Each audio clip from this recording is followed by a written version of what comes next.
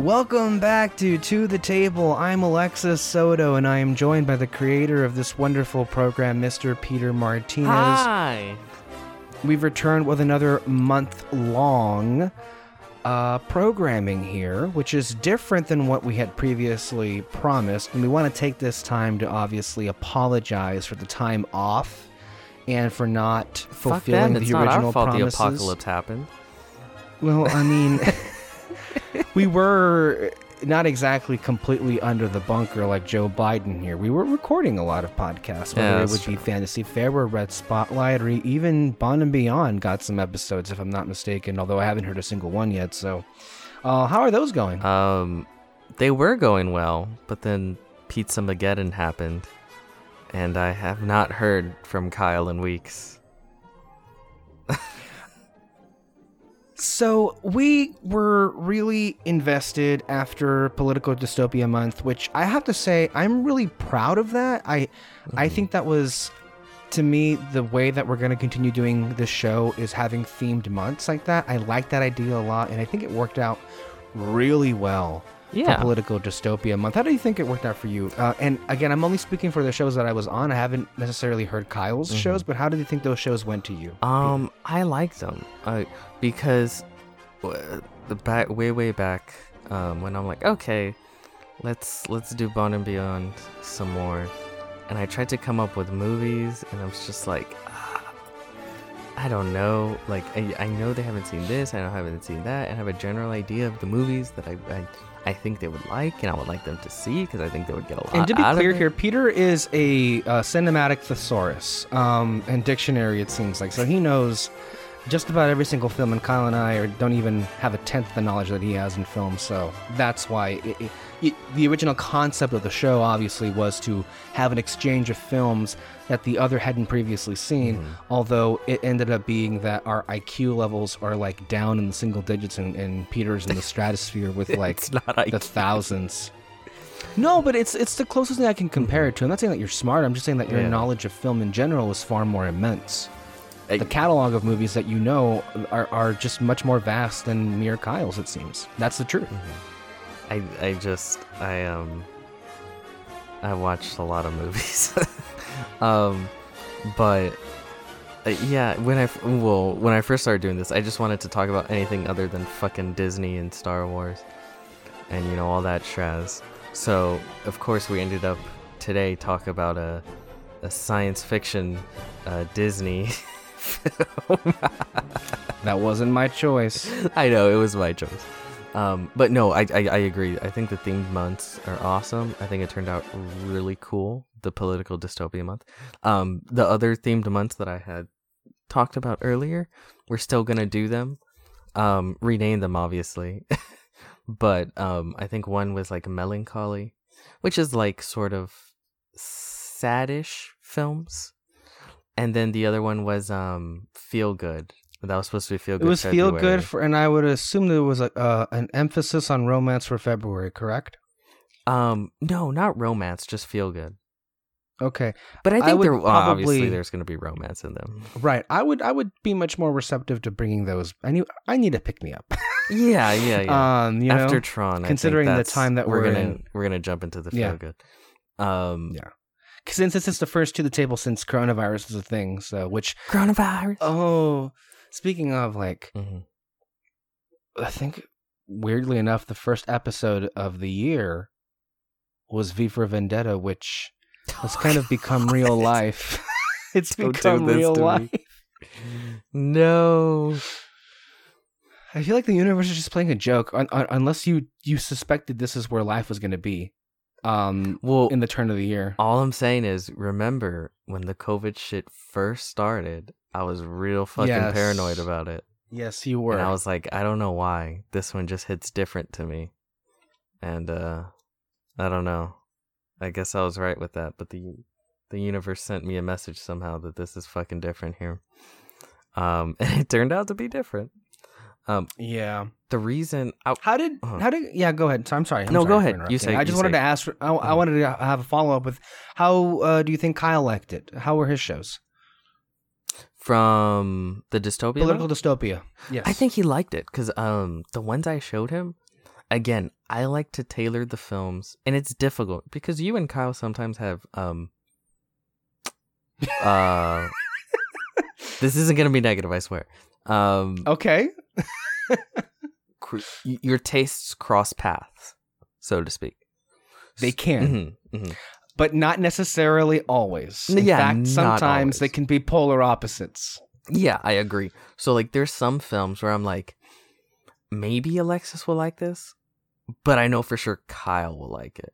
And then I'll go like, maybe Kyle will like this, but I know for sure Alexis would like this, and I'll like do that. But there has been times where Kyle's like, "Oh, you gave Alexis that film? I wanted to do that film," and I was like, "Oh, fuck, I don't know." But I also know you really wanted to do it too, so it's like, okay, they cross paths, and it's difficult to choose like, okay, which movie goes to which person. But I think for Political Dystopia Month, I did a pretty good job because I gave him well, I think some of the ones I gave you, he's already seen. Like, I'm pretty sure he's seen V for Vendetta. But I gave him Dread and Equilibrium, which I really love, and I think, well, yeah, he did end up really loving them too, because I know they hit that really awesome action sweet spot plus fucked up dystopia that is great for all science fiction action films. So yeah, I think that whole situation went well. And I'm looking good to Feel Good February, because there are actually some really good films that I really want to talk about. I think it was you I gave like Secondhand Lion. I really like that one. And then I don't know. Go ahead, Peter. I apologize if I interrupt you. It's just that we're having either a small delay or I can't contain my voice. But continue with what your thought is. Did you see The Majestic? Because I know The Majestic was another one I gave you. I didn't see a single film from February or March. All right. And it's not because I went out of my way to not see them as how life happens. February in general, of course, it was entirely news. And then after that happened, I've kind of found my own programming and then have kind of stuck to that, you know? You've been watching Spielberg for months. I have. And I'm planning on doing something with that on Red Spotlight. Similarly to the vein of the Scorsese files. The Spielberg but files? I don't know when we want to do that exactly, because I'm just about to wrap it up. And I don't know if I want to like do that soon or if I want to wait until like November, when that was the time that that could work, because the Scorsese files were originally designed to lead up to The Irishman, and so I guess we could use this to lead up to West Side Story if in fact it still comes out in December. Yeah. So yeah, I would agree. I think the best time to do those is in the lead up to like a new movie. When it's like director specific. You know what I mean? Yeah. I mean, I'm watching a lot of either. Oh God, there's so much. I think the beginning of this pandemic, I did a quick favorites of the MCU, then Star Wars, then the Clone Wars, and then Spielberg. Any other kind of things that I felt like I wanted to rewatch, whether it be Arrival or what have you. And then it went from Clone Wars to Agents of S.H.I.E.L.D. to Doctor Who. So it's like a lot of stuff that I like. It's weird because like a lot of practically my three favorite shows were kind of airing at like one after the other. So it was Doctor Who, then the Clone Wars, now S.H.I.E.L.D. So like it's kind of been like a consecutive streak of weeks where I've had these like big TV shows that I've been following. And then of course we threw in The Last Airbender in there, which we're currently recapping on Red Spotlight. So, which is also one of my personal favorites of all time. So, yeah. So, but I will watch them obviously for To the Table. It's just, I think the trickiest thing is, you know, finding out a schedule for like with all of the other shows that we do. I will say it wasn't my idea to do 4 shows. So I can do the best that I can. I can do the best that I can with what I'm given with, but the fact remains, even though it wasn't by design, Red Spotlight is now putting out like 3 to 4 episodes a week. Yeah. Which is crazy insane. Mm-hmm. And that wasn't something that was decided. It just kind of came together because Peter had an idea, Alexis had an idea, David had an idea. Well, Alexis had several ideas. Peter, you had several ideas. You had the impressions list that we're doing with the movies that had a big impact on our childhood. There was... Well, we did the top 10 of the year and then the top 10 of the decade shows, which I really, really was pleased with. So, yeah. And then Kyle just the other week suggested something else, another series of shows, which is completely unlike anything we've ever even touched. Inside, of course, the Red Spotlight feed, not a fifth show. What did he suggest? Music, which is, a foreign entity for you. I like music. You weren't even thought of, so I know. I know. You weren't even thought of. You weren't even I know. invited to be on the show because why would we? I know. I know. You're a music hater, so. I love music, but this is the way I'm treated. Anyway, we're here, and we have a new month. And what is that month, Peter? Tron month. Tron. The reason I decided to do Tron is because one, it could be 3 episodes, so it won't be like 4, so it's one less. Because we're all kind of busy right now, especially recording a lot of shit, as Mr. Soto said, especially things that I'm not invited to. So I wanted to be considerate of other individuals' times, and then also I find Tron as a franchise infinitely fascinating. It's such a weird franchise, and I feel like it's always on the verge of success and then just plummets. And it's a world that I genuinely really, really like. But again, it just feels like it's constantly scratching the surface, so to speak. And it's just sort of weird and different in a way that many other franchises are. And then, of course, a lot of people just haven't delved into that world. And I know that because there's a reason why it hasn't taken off like Disney has tried to. So, yeah, I thought it would lead to some interesting discussions. And I was interested to see how Mr. Soto over here, what his thoughts are. So yeah, that's why I decided to push back some other stuff and do the Tron month for whatever month we are currently in whatever year. I don't know. I've lost track of time. So yeah, the timing is interesting. Why now? Why now? Yeah, because like so many things right now, why not? You got time. You got time. I don't know. Just why not? That's yeah. While Peter pulls up the premise of this movie on Letterboxd, to continue that thing going on, and to give a little bit of context as my background for this, there is no background. Peter? There is no background. I've never. I think Tron is not even one of the things I've even come across. It's only been a name that I'm only familiar with because of theme park, worlds and feeds. That's all that I'm even aware of. Because it comes up in name when you're reading articles about Disneyland Shanghai. In or name some only. Shit. I was aware that there was a film that came out in the last decade, and then a much older film, and that was that. It, like so many other things, I don't give it the time of day, so it's not something that I went out of my way to go see, at all. I've got nothing. As far as a background with Tron, what's your background, Mr. Martinez? Which you'll get into after, of course, you deliver the premise. Oh, let me deliver the premise. Tron, the original film, directed in 1982 by Steven Lisberger. A world inside the computer where man has never been until now. As Kevin Flynn searches for proof that he invented a hit video game, he is digitalized by a laser and finds himself inside the grid, where programs suffer under the tyrannical rule of the Master Control Program, MCP.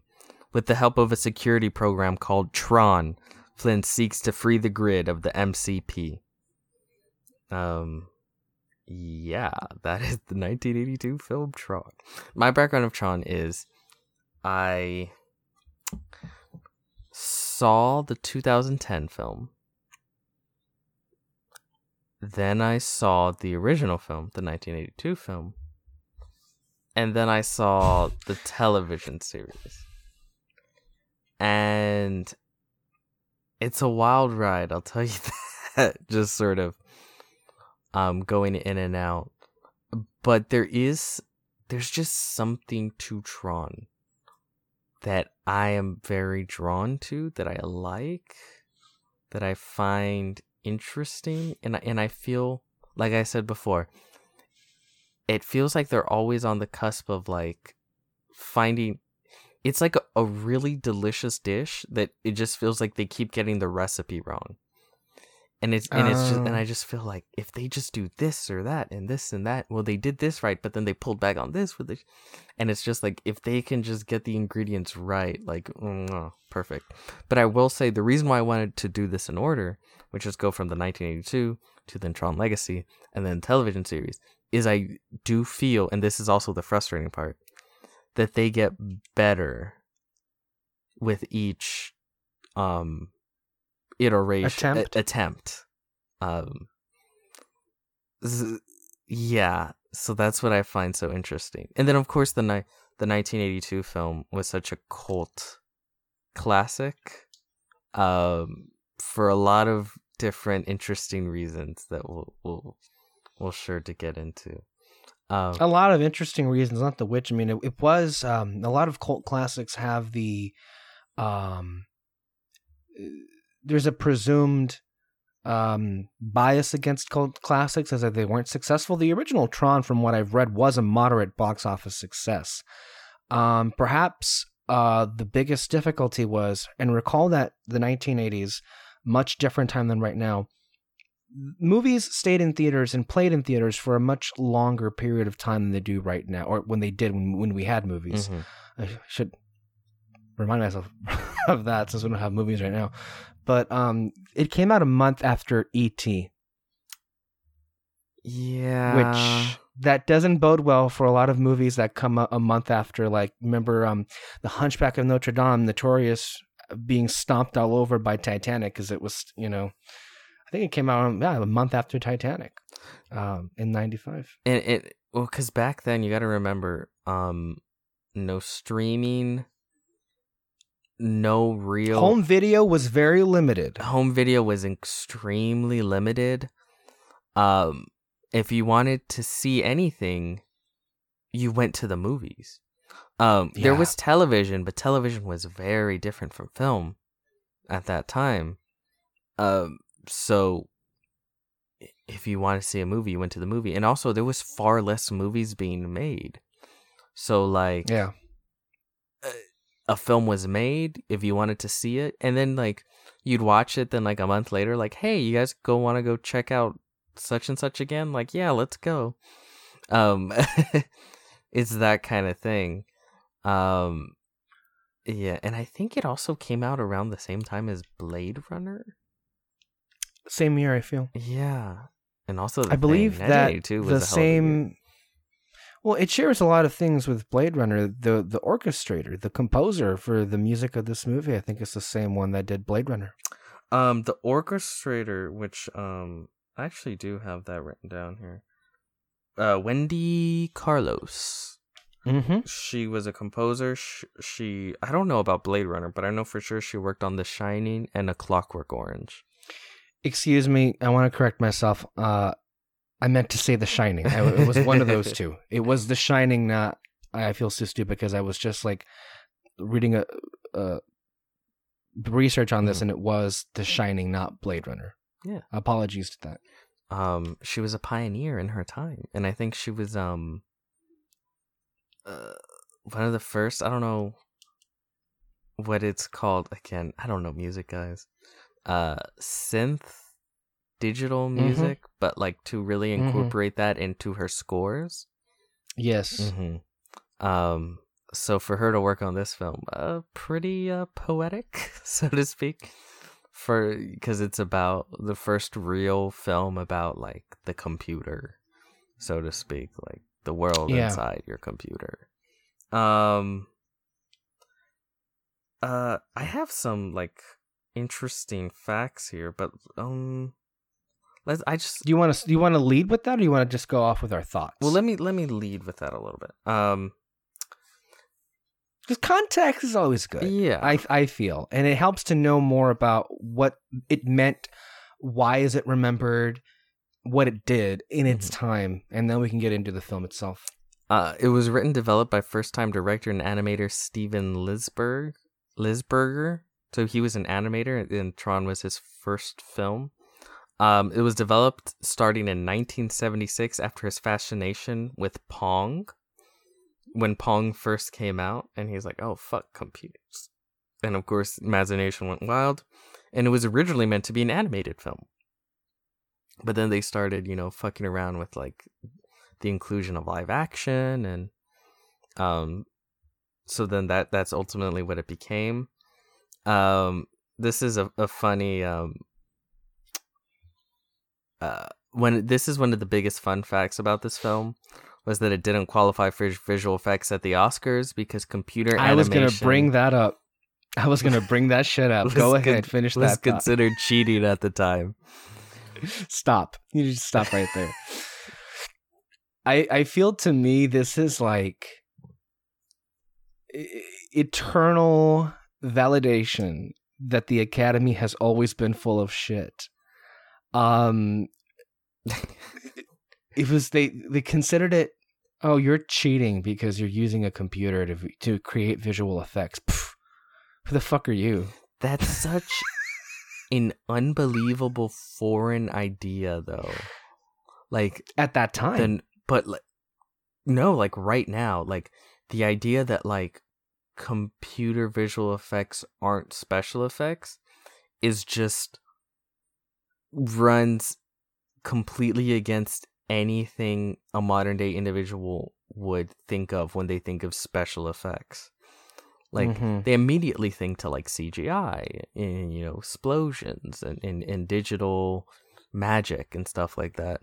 I think the same shit's gonna happen 30 years from now when they're like, oh, the film didn't qualify because it premiered on a streaming service and it didn't show in LA for 2 fucking weeks, as if anyone gives a fuck. Like, I guarantee you years from now... No shade thrown there. Yeah. God, it's dumb motherfuckers. Like, I guarantee you years from now, people are gonna be like, wait, what? Like, that's so stupid. And it runs contrary to like the way we see film, because I guarantee you film premiering, streaming is just going to be so fucking normalized. It basically almost is here now. So just imagine in 30 years. Like, I don't know. That's just so fucking funny to me. It just reminds you how old the Oscars really are. I mean, because Gone with the Wind is trending literally in all corners of the internet this week. Much is made about how one of the African-American actors that won, one of the first African-Americans to win an Oscar, she was forced to sit in the back of the room of the hotel place that they were having the awards ceremony, and she couldn't sit with the rest of her cast because the hotel was, segregated. Yeah.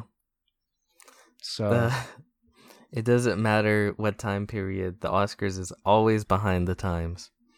Which is just crazy to me for a medium that like prides itself in trying to be like on the cutting edge. So to be fair, though, I think in that instance that I just brought up, they did. At least they got her in the room because they were having a squabble over that. Yeah.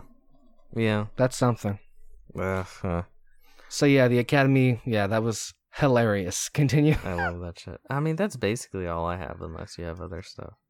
I got some stuff here that might be beneficial with let's see here, just to get a little bit of an idea of what it was, how it was received at the time. I have here a quick excerpt from Roger Ebert of the Chicago Sun-Times. I've heard of that guy. Gave the film 4 out of 4 stars and described it as, quote, a dazzling movie from Disney in which computers have been used to make themselves romantic and glamorous. Here's a technological sound and light show that is sensational and brainy, stylish and fun. However, in the, quote, near the end of his review, he noted, in a positive tone, quote, this is an almost wholly technological movie. Although it's populated by actors who are engaging or sinister, it's not really a movie about human nature, like Star Wars or The Empire Strikes Back, but not much more so. This movie is a machine to dazzle and delight us. End quote. And then it says here that Ebert included this in his Overlooked Film Festival. Contrary to that, there is a review here by Variety, which was a negative review. Quote, Tron is loaded with visual delights, but falls way short of the mark in story and viewer involvement. Screenwriter-director Steven Lisberger has adequately marshaled a huge force of technicians to deliver the dazzle, but even kids, and especially computer game geeks, will have a difficult time getting hooked on the situations, unquote. Those are two differing reviews. And then as far as the cultural effect, the impact of this movie, of course, it's all about the visual effects and how they built up this thing. And I read somewhere that, here it is right here, the film, considered groundbreaking, has inspired several individuals in numerous ways. John Lasseter, head of Disney at that point, Disney and Pixar's animation group, described how you need to update this page. Yeah. Described how the film helped him see the potential of computer-generated imagery in the production of animated films, stating, this is John Lasseter, quote unquote, without Tron, there would be no Toy Story. So yeah. Tron was and really the American first Film one. Institute. The American Film Institute in 2008 nominated this film for its top 10 science fiction films list. So that's where we are. Yeah. It's definitely a hallmark visually. So yeah, what did you think of the film? I liked it overall. Mm-hmm. It was weird. Yeah. It and I got that a lot from reading reviews and seeing people's reactions, even those who like it. It was, I can't really say that it wasn't what I was expecting because I didn't really know what to expect. Mm-hmm. I mean, I was expecting something that would be like visually dazzling and a world building kind of thing. And that's there. I think what worked the best was seeing the computer world. And it's just so weird because like I'm two ways about it. I appreciate how much painstaking hard work it must have taken to make it look as good as they could have at that time and how it is. Mm-hmm. And in its own right, while visual effects have basically left that film in the dust, it holds up in its own way. It holds up in something that is unique into and of itself. It uses this thing called backlit or backlight animation. It is I wasn't expecting it to be animated per se. Well, I mean, and it wasn't. But one of the things that sticks out to you is that it is a combination of animation and live action elements. When you have the actual actors like Jeff Bridges who get sucked into this world. And they continue to be the actors and, as the characters and everything. I was captivated. I'm not going to lie. I mean, I wasn't bored. I was captivated and I was trying to figure out, I think the first 5 minutes, I was like, okay, what's going on here? Yeah, yeah. You know, Mm-hmm. and then I think it took me like maybe around 15 or so minutes to kind of get like a vibe for where this movie was going to be. Because it you're not really sure how to feel about it in the very beginning. Okay, where is this going to go? What is this? And, you know, it's funny because I've heard a lot of people talk about the convoluted nature of the plot.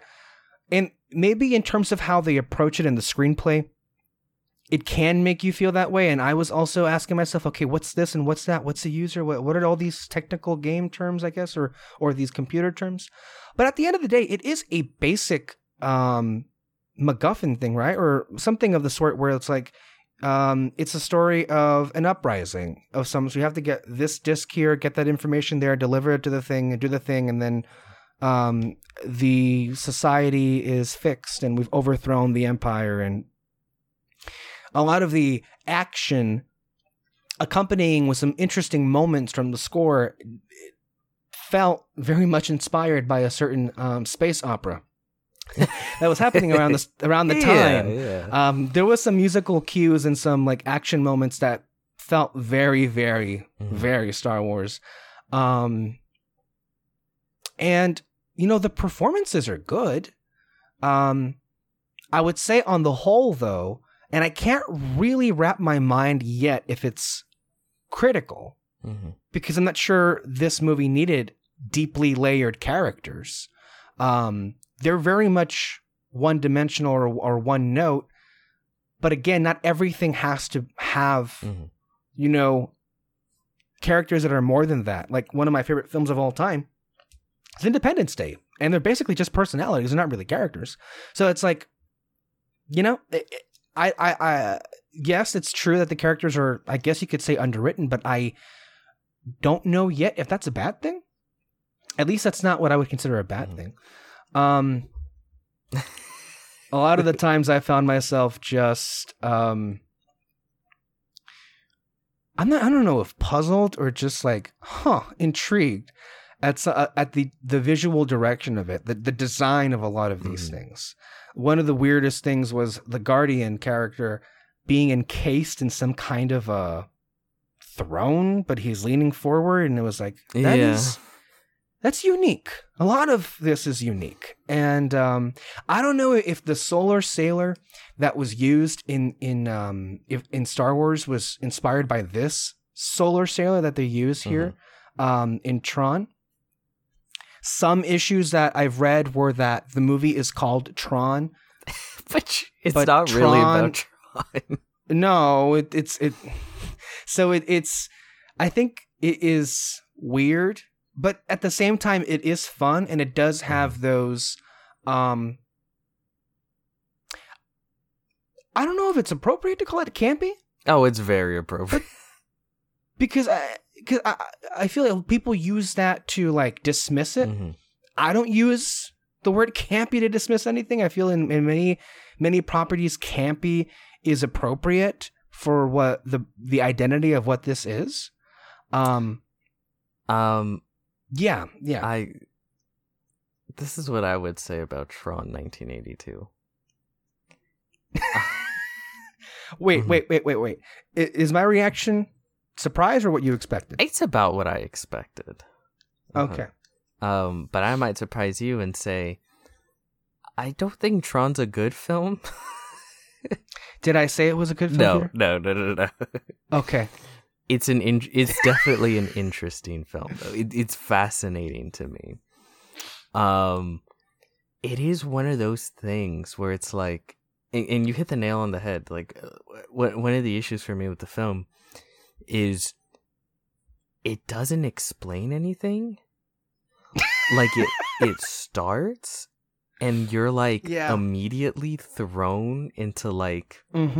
The digital world, and then back out of it into the real world, and then back into the digital world, but it never explains like, oh, this is the grid, this is the world of the grid, these are programs, you know,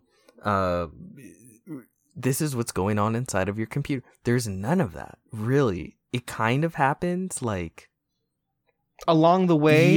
You may get indications of, oh, this is what this means. but that's as far as it goes.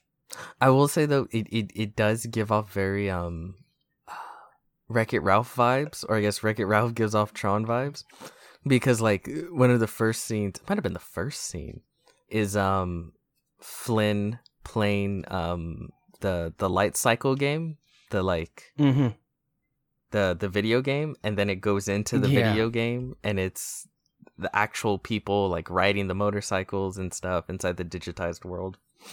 And I don't know, it was very, because especially it's in an arcade, like it's very Wreck-It Ralph in that kind of way. But it's there's so many interesting things within this film, like what's his name, the main actor, Jeff Bridges. Bridges plays Kevin Flynn, and he's not Father Flynn. Kevin Flynn. Father Flynn. Kevin. He seriously got a question about that when Bad Times came out. Really? Jeff Bridges was asked. He was asked by some reporter. So did Drew Goddard name your character Father Flynn because you played Flynn in you played a Flynn in the Tron movies? And Jeff was like, "Huh, I don't know." Did he not think about that? No. Jeff Bridges is a national treasure. I love him. But he's the main character, but Tron, the film is called Tron, but Tron's just kind of like a secondary character. He's just kind of there in the background. He's technically the hero, quote unquote, but not really. And Tron, like, they establish, like, yeah, so here's the thing. There are no characters in this film. There are no like arcs. Can I ask you a question? Yeah. Though? This is not to derail this because, but me bringing up this question is going to derail it. Yeah, so I know. Here we go. You're good at this. I know, but I feel like we say that a lot, especially in recent podcasts, when we say that, well, this person's not really a character. For example, you recently said, like, well, Firelord Ozai isn't really a character, or Palpatine isn't really a character. I know what you mean. Yeah. But I feel people who maybe don't know what you mean might be a little bit confused about that, because like they might be of the mind of like, wait, what do you mean he's not a character? If he's a person of interest in the movie, or in the series is a character. You know what? That's true, because I see a lot of people go like, they'll say like, my favorite character is so and so, and they're like, they have Salacious Crumb. Yeah, and they have like 3 seconds of screen time. Boba Fett, yes, and like they say like 5 words, and you know, to me, a character is like, how do you explain this? A dynamic individual that has a variety of emotions and how do you put this? A variety of emotions and goals, and ultimately will change over time. Mostly. Let's use something more concrete. So one of your favorites, and we're going to bring up Star Wars anyway. Yeah. Let's look at The Last Jedi and how Rian Johnson approaches this. What are the main presence or the main people in The Last Jedi that you consider to be full-fledged characters by your definition? Sure. So, since you brought up The Last Jedi, I'll use someone who I consider to be a character and someone who I consider not really to be a character. Luke Skywalker, I think, is obviously a character. He has a variety of emotions and beliefs and goals. He has an arc throughout the film in which he changes from, he becomes a different person at the beginning, at the end of the film from what he was at the beginning. He goes through a journey of self-discovery. I don't know, self-discovery. Yeah, maybe. He's dynamic, so to speak. And a non-character would be something like Captain Phasma. She's she's a quote unquote character in that she is an individual within the film, but she has several lines. She doesn't change at all over time. She's only there to serve the other characters, specifically the actual character arc and growth of an actual character like Finn. Yeah, if that makes sense. Yeah, which is if and also for long-time listeners, which is why the rest of us had a conniption fit when Chris Terrio was talking about Star Wars being a story of Palpatines and Skywalkers, because that seemingly flies in the face of what you just said, Peter. Palpatine was never his own character. He literally existed to serve the character of Luke and Vader in Return of the Jedi.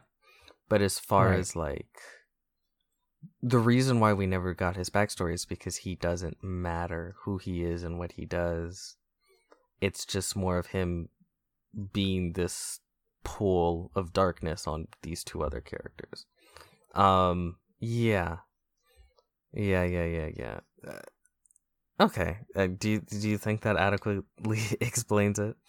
I feel that would give people much more context about what you mean, because I have a little bit of an OCD reaction when you just say it's not a character, because I'm only just imagining, okay, wait, all these people are going to be like, what do you mean he's not a character? But you are right, and in particular with properties like Star Wars, a lot of people do bring up, well, my favorite character is one guy that was there for a second, or and that's, and I mean, okay. In fairness to them, maybe he got a 50-page comic book that completely fleshed out this individual, but like within the film, yeah. Admiral Akbar is just a meme, people, within the film. Yeah, he's not a character. Yeah. So but you were saying about Tron not having really any characters. No, well, the closest, I guess, is Jeff Bridges' character, Kevin Flynn, because he has a goal, he has something he wants, but then he just kind of gets it, and then that's it. Because so there's no arc. Yeah, clearly there's no arc for him. Not to say that you can't be a character without an arc per se, but it does deny you some sense of, range. But a lot of quote unquote characters are only really singularly fueled by the actor that they cast and the personality that they bring to the role. So Jeff Bridges, being a big personality, can definitely give like Flynn much more color. I guess he was hired to be Jeff Bridges. Yes. Which I think is a little weird sometimes, at least when he goes into the Tron world, because he's still just acting like, hey guys, like he's still. I didn't think much of it. I gotta say, I didn't think much of it because that's Jeff Bridges, I guess. But it's weird. it's just, I think the word we're looking for, it's jarring, because like this guy is so laid back, and he continues to be so like laid back and whatever about anything. When he's transported into a computer world and he have all these things, like there's like no reaction. Yeah. He just kind of goes There's there. no shock, and then having to overcome that shock. It's just like, whoa, guys, what's going on here? Oh, I'm in a computer world? Yeah, okay. Like that's one of the things where it's like, you can tell this is kind of like a first-time writer-director. You can tell he really was into the world of Tron, but then it's like, script, I have a story. Story well, is that's why script, I feel right? that, why Tron is most praised for its visual effects, because you can tell that the workload and the priority with this project was entirely, if not singularly, devoted to that, because in many ways a visual effects heavy film lives and dies on the quality of its effects. So that concern is well warranted. But you and I have always said across any of the shows that we do, in particular when we're talking about films from, let's say, a visionary like Christopher Nolan, who's mainly known for high concept. And then there are other films, like, let's say, blockbusters, who are on high visual effects. We love that stuff, but in any genre of movie, in any kind of movie, we personally feel that you're best served focusing on the script and the story. And I think it's fair to say that the devotion to the effects of Tron came at a consequence of the characters and the story overall feeling like it's lacking. Yeah. And because, like, you have sort of this interesting thing where individuals that create programs in the Tron world on the grid, users that create programs, there's interesting stuff going on that's like so ever so lightly touched on, which is like this sort of religious aspect, like this idea of destiny and being made for certain things, because you have users which are sort of seen as like gods to their programs. And it even goes so far as like programs are viewed as in the same likeness as their users. So like, this is also funny. Jeff Bridges, which is basically the main character, didn't even create Tron. This other guy, that's like Alan, who's dating his ex-girlfriend that they just come in. He's the one who created Tron. So Tron looks like him. And like, I guess Tron was like this computer program that was meant to fight back against the master computer program, and like you know, he fights for the users, like that's kind of the tagline. Yes, and he was created to do so. But there's this one moment where like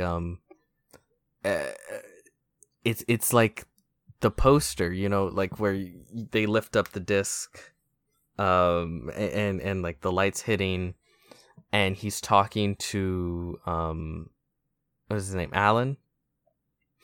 He's talking to him, and again, it's viewed as it's painted in sort of like this religious experience, sort of, and then there's even this moment where they figure out like Tron and the other girl, which is the program in the likeness of his ex-girlfriend who's dating Alan. So in the world, those two are together in the world of the grid.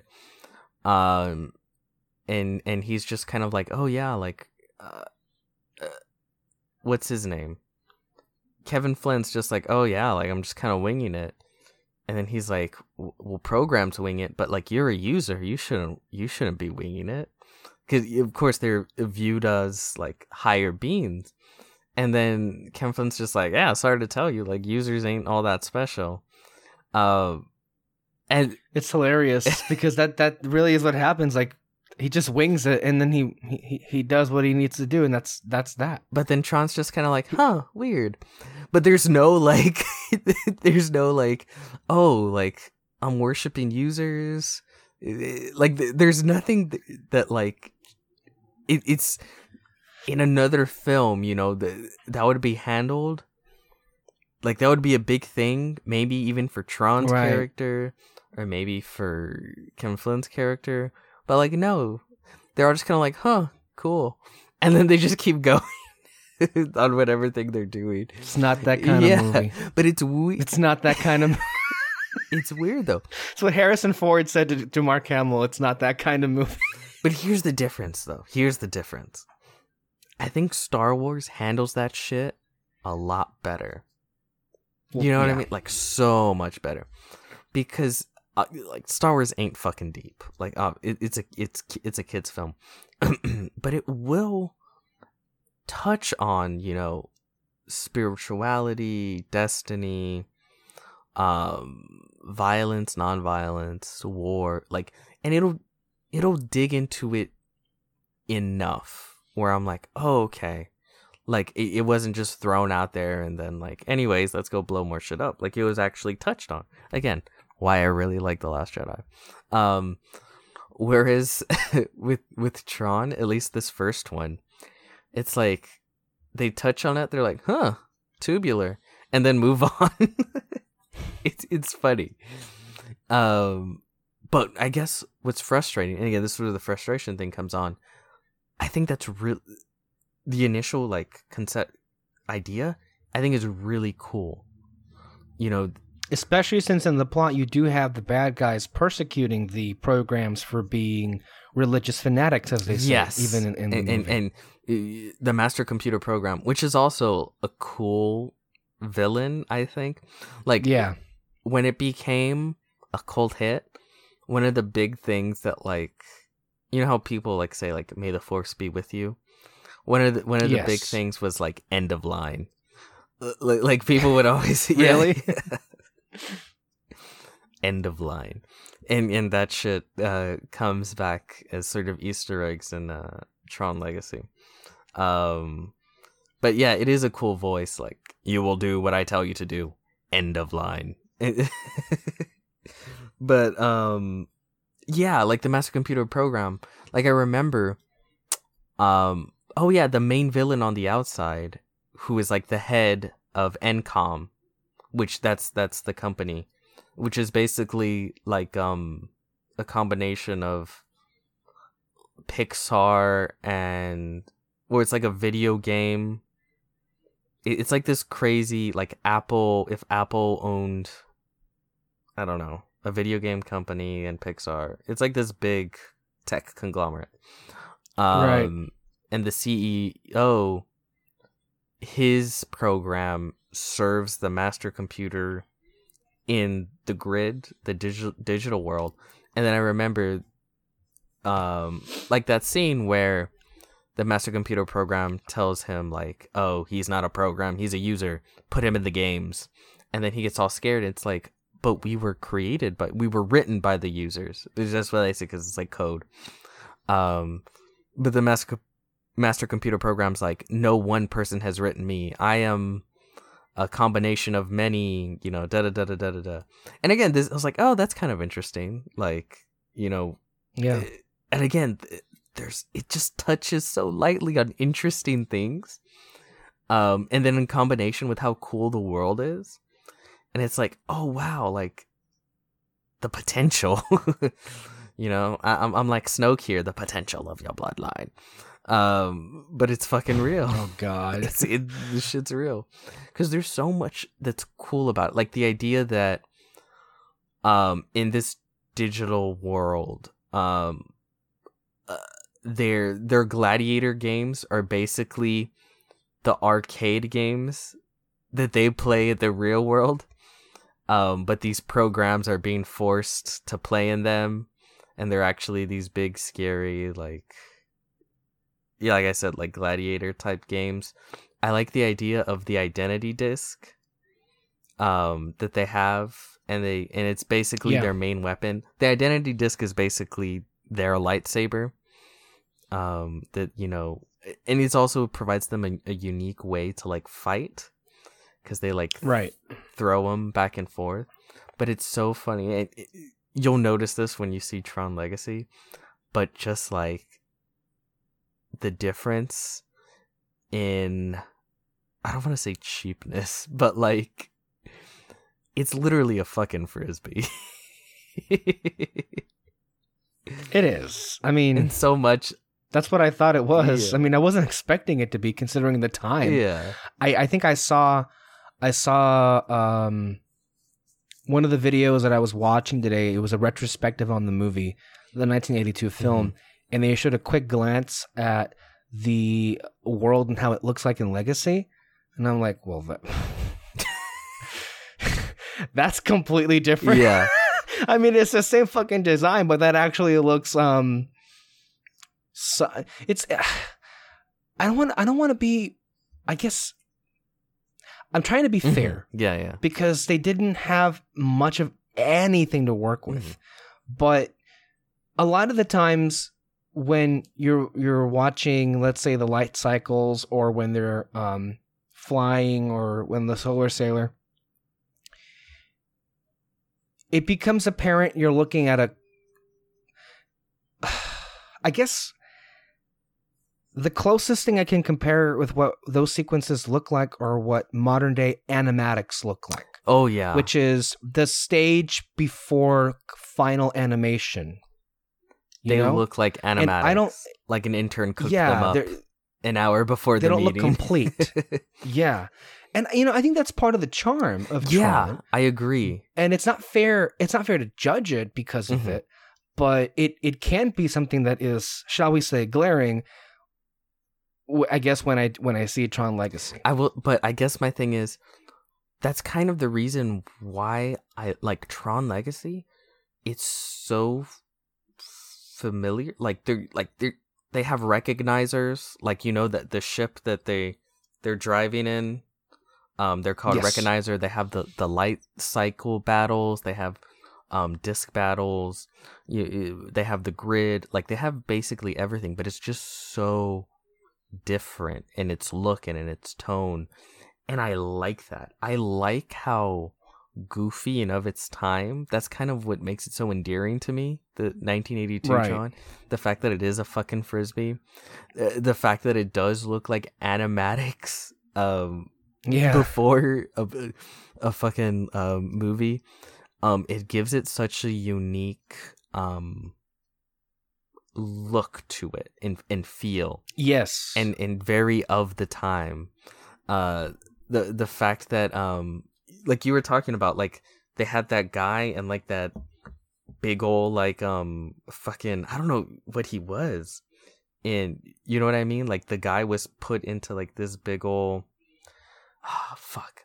The guy that they were going to ask questions to, the old guy. Oh, the Guardian. Yeah, the Guardian. I don't know his fucking name. But, he was, in this big old looking thing. Yeah, he wasn't. Yeah, yeah. It's clearly, fucking cardboard and shit. A lot of it, you can tell it's cardboard, but know what? He's rotating for film back fans, and forth. It's so cool. I like it. For film fans like you and I... I guess if perhaps we're a general audience of the time, which is 2020, and if we're looking back at this is not going to be something that is looked back on fondly, because of the inherent cheapness quality in comparison to what we have today. But because you and I have the context, and because you and I just, I hate to use this because I never really used this, but I guess you could say we think that shit's rad or something. I don't know, it's tubular. It's. I don't know what to say. It's just. It is so unlike anything, and we appreciate it for that. And not that, I mean, it's difficult. It's not trying to be overly forgiving, but because we know we're familiar with the time. And how limited the technology was, we're much more understanding. I'll put it this way: it's the same thing when people talk about objective film criticism, and they're like, "Well, this is objectively bad because this, and this." I think Tron is a good example of, is the visual effects objectively bad? Is that even a statement you can make?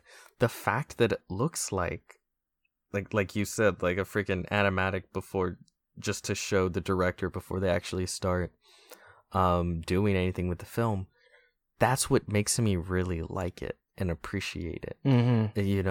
If they did a Tron specialized editions where they go back and up quote unquote upgrade the visual effects, I'd probably fucking despise it. It would suck out all the soul of the film, you know what I mean? And it's that kind of shit. It would change the DNA of the movie. Yeah. And it's along those lines. And then yeah. And I love just the cheesy dialogue. And again, this was due to Star Wars. they don't do this anymore. They have to over explain everything. I love when they just say weird shit. Like, greetings program. User, when they use words like user and grid and all these different kinds of like computer lingo type shit. Like, I don't know. I think it's funny. I really like it. Did you see the cameos in within the film? I'm gonna say no because I don't know what Okay. you're talking about. What cameos? There's two. In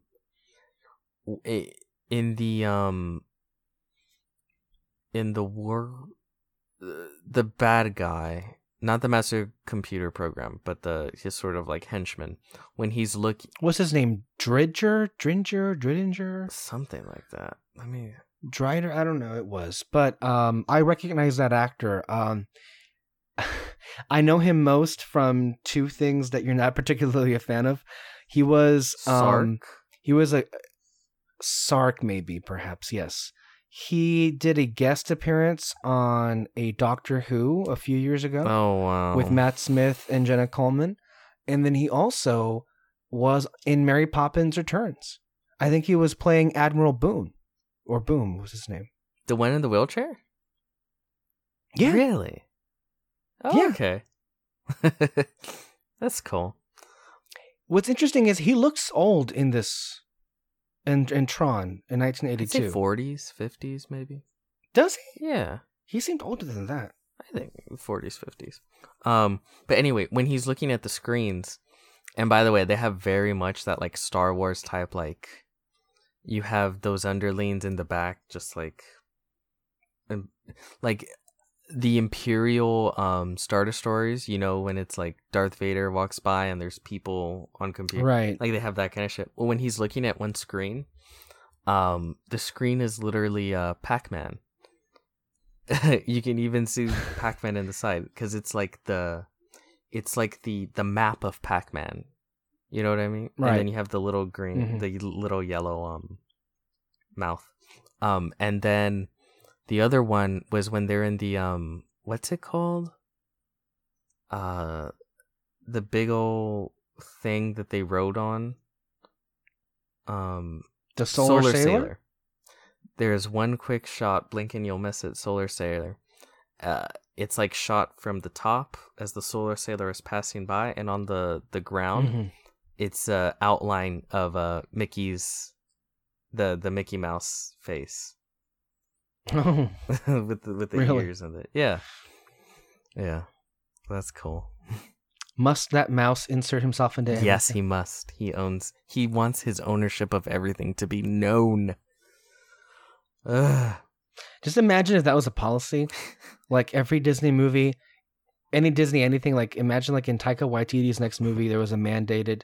Imagine they went back and did a reshoot, or they just put in a Mickey Mouse ear cameo in Jojo Rabbit, just for like, because to put the stamp on it. That would, Taika would have so much fun with that shit. I'll tell they you that. haven't done that yet. Like that every Disney movie is mandated to have the tiny, even like just some sort of Mickey Mouse cameo. There has to be the Mickey Mouse head outlined somewhere within the film. Right. I'm really surprised they've never done that shit. But what you just say was the funny thing about the legacy of this series is that every single time they come out with a new thing, it's on the cusp of something, and then nothing materializes. Ever materializes. Yeah. It's like I was reading in that in that Wikipedia entry that even though it was a moderate box office success, Disney still considered it a disappointment, and of course, they didn't pursue anything after that. So. And I think at the time they even released a video game to go along with it. Like again, Disney was like, "Okay, this is going to be our big thing," and then nothing. So they're not nothing though, right? It just wasn't a huge breakout success like they wanted. So they went back to the drawing board, which sucks. And I can't imagine it would have fared much better if it was just entirely animated. Considering in those days the animation department was not great. By the way, a lot of the film is animated. and not through a computer. Like, there is a lot of matte paintings within the film. Yeah. There is computer. It's kind of like Jurassic Park, because everyone always talks about how amazing the CG for the dinosaurs is, but there's also a lot of practical effects. But that's what everyone talks about, how awesome the CG. When in reality, there's only really a few shots of CG of dinosaurs, and that's sort of the same with Tron. There's only really a few shots, like the light bike battle type thing, when they're flying in the recognizer and trying to escape. Right. Oh, there's also that one moment where this is what I mean, where like they play with the whole God thing. Kevin Flynn realizes that he can control shit within the grid because he's a user. Like, he was able to like basically just touch the recognizer and like turn it on and like keep it together. And again, you would think like, oh shit, like there's gonna be more to this. No. But that was strange, because that moment was set up to be much more of it was set up to be something that you would think would be made more of later on in the movie, because in that sequence Ram dies, and when he dies he kind of looks at Flynn like a god of some sorts, and because he's able to do all of these things, and it does come into play in the context of, there was a chase sequence I think in the Solar Sailor where he does use, I guess, whatever abilities as a user he has in the world. Oh yeah, and he like moves the Solar Sailor, the beam thing, yeah, but that's kind of it. Yeah.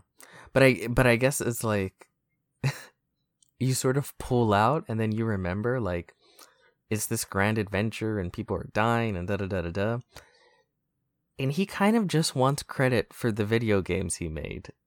Like, he's doing all of just to get credit.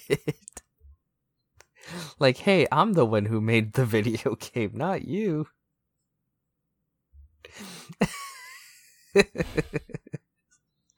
Yeah. That's funny. But for the most part, it does have an overall light, goofy tone. Which again, I think is very unique to this specific Tron, and I like.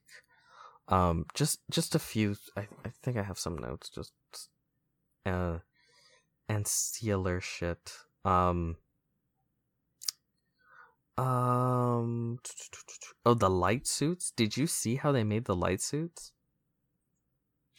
No. Although that brings up an interesting question. Like, how do you think that they, in terms of the final piece, one of the things that, and again, you could say it adds to the charm and everything, and it does. But again, you're very much, it's a,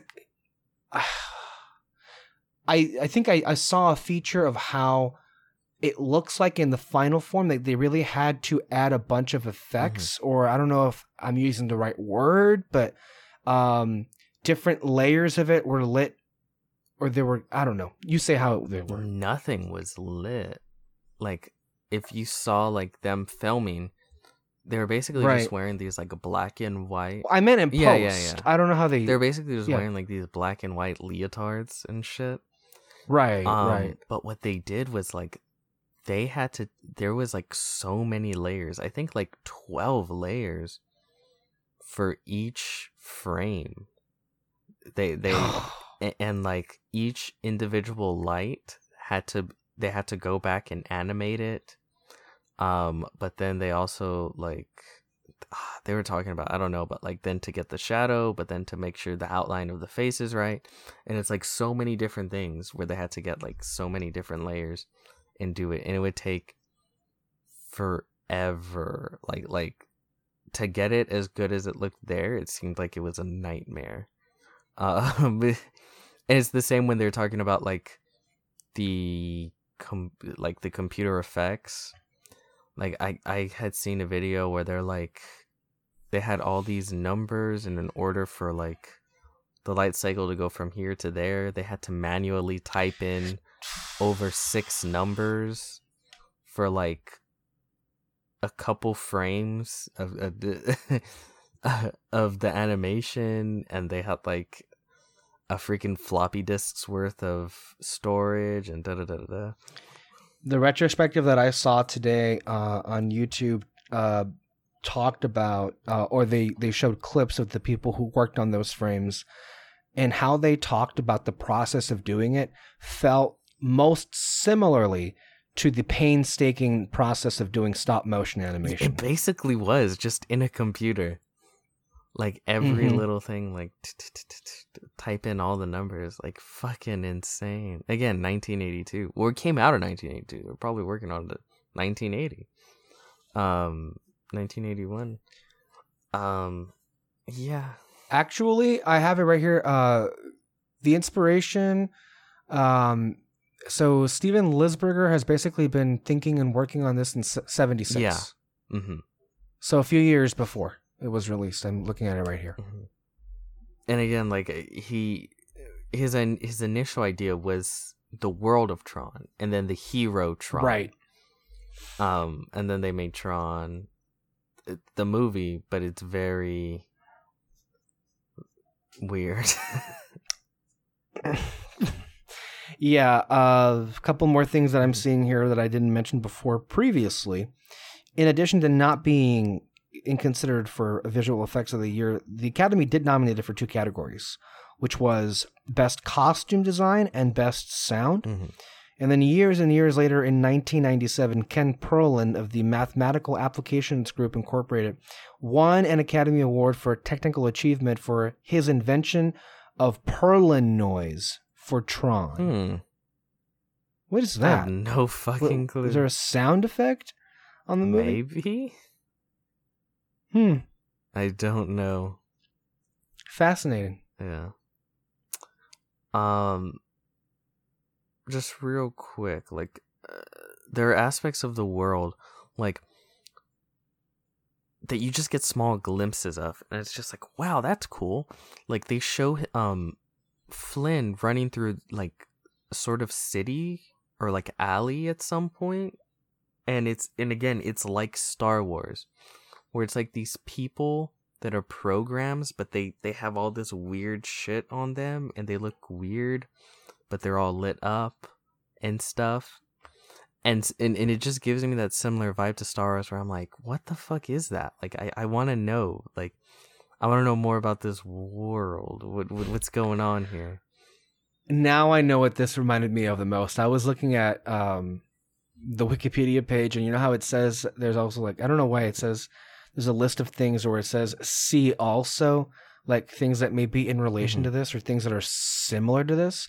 And like, I was thinking, where have I seen this before, where real life people go into a video game and do something? And from my background, I don't know if you've heard of this show called Code Lyoko. Code what? Code Lyoko. Code Lyoko. No. Yeah, that's an animated show I would used to watch years and years ago. I think it was on Cartoon Network. It was actually originally from France, but it was dubbed and brought over here on Cartoon Network in 2004. That's a throwback for me. I would watch that show when it was on, and that was like, oh, okay. Because it would be on this list of like things that were related to it somehow. But yeah, it's that was a cool show. I've never heard of that. Code Lyoko. Yeah. Let me see. The series centers on a group of teenagers who travel to a virtual world of Lyoko to battle against a malignant artificial intelligence known as Xana, who threatens Earth with powers to access the real world and cause trouble. No? That ring a bell? Never heard of that shit. What the hell? Okay. Yeah. I mean, that's basically Tron, though. Yeah. So I was like, huh. Interesting. Yeah, there's a lot of shit that I don't think of often, but then I was like, oh, okay. Yeah. So yeah, I don't know. That's Tron. It's interesting. It's interesting. It's weird. And a lot of it is good. overall, it is very uneven. Yeah, but again, it has the big P potential. Yeah. And I think a lot of that potential is realized in Tron Legacy, and then even more so in Tron Uprising, which those are the next two we're gonna get to. So we're doing Legacy and then Uprising. Yes. Because I am aware that the Uprising, chronologically anyways, takes place in between. Chronologically, it is in fact a prequel to Legacy. But it does, having rewatched it, I think it's a lot easier to watch Legacy and then watch Uprising, because Legacy does a good job of like, these are the characters, this is the world, this has happened, and Uprising just kind of throws you into it. And I think if you go from Tron to watching Tron Uprising, it's like, whoa, wait, what's happening, what's going on, what, huh? Yeah, I think just watching Tron Legacy first provides a lot more context. And then also, I think, to me, quality-wise, it might be the best Uprising. So yeah. Rather rise than fall. Okay. Well, if that's it, then we're going to go ahead and close it off right now. And as promised, and as Peter just said, we'll have more to the table coming back for these next 2 episodes. And we're going to go ahead and try and get them up every Friday for you guys. So, that's that. We'll catch you back next time out to the table. Bye-bye.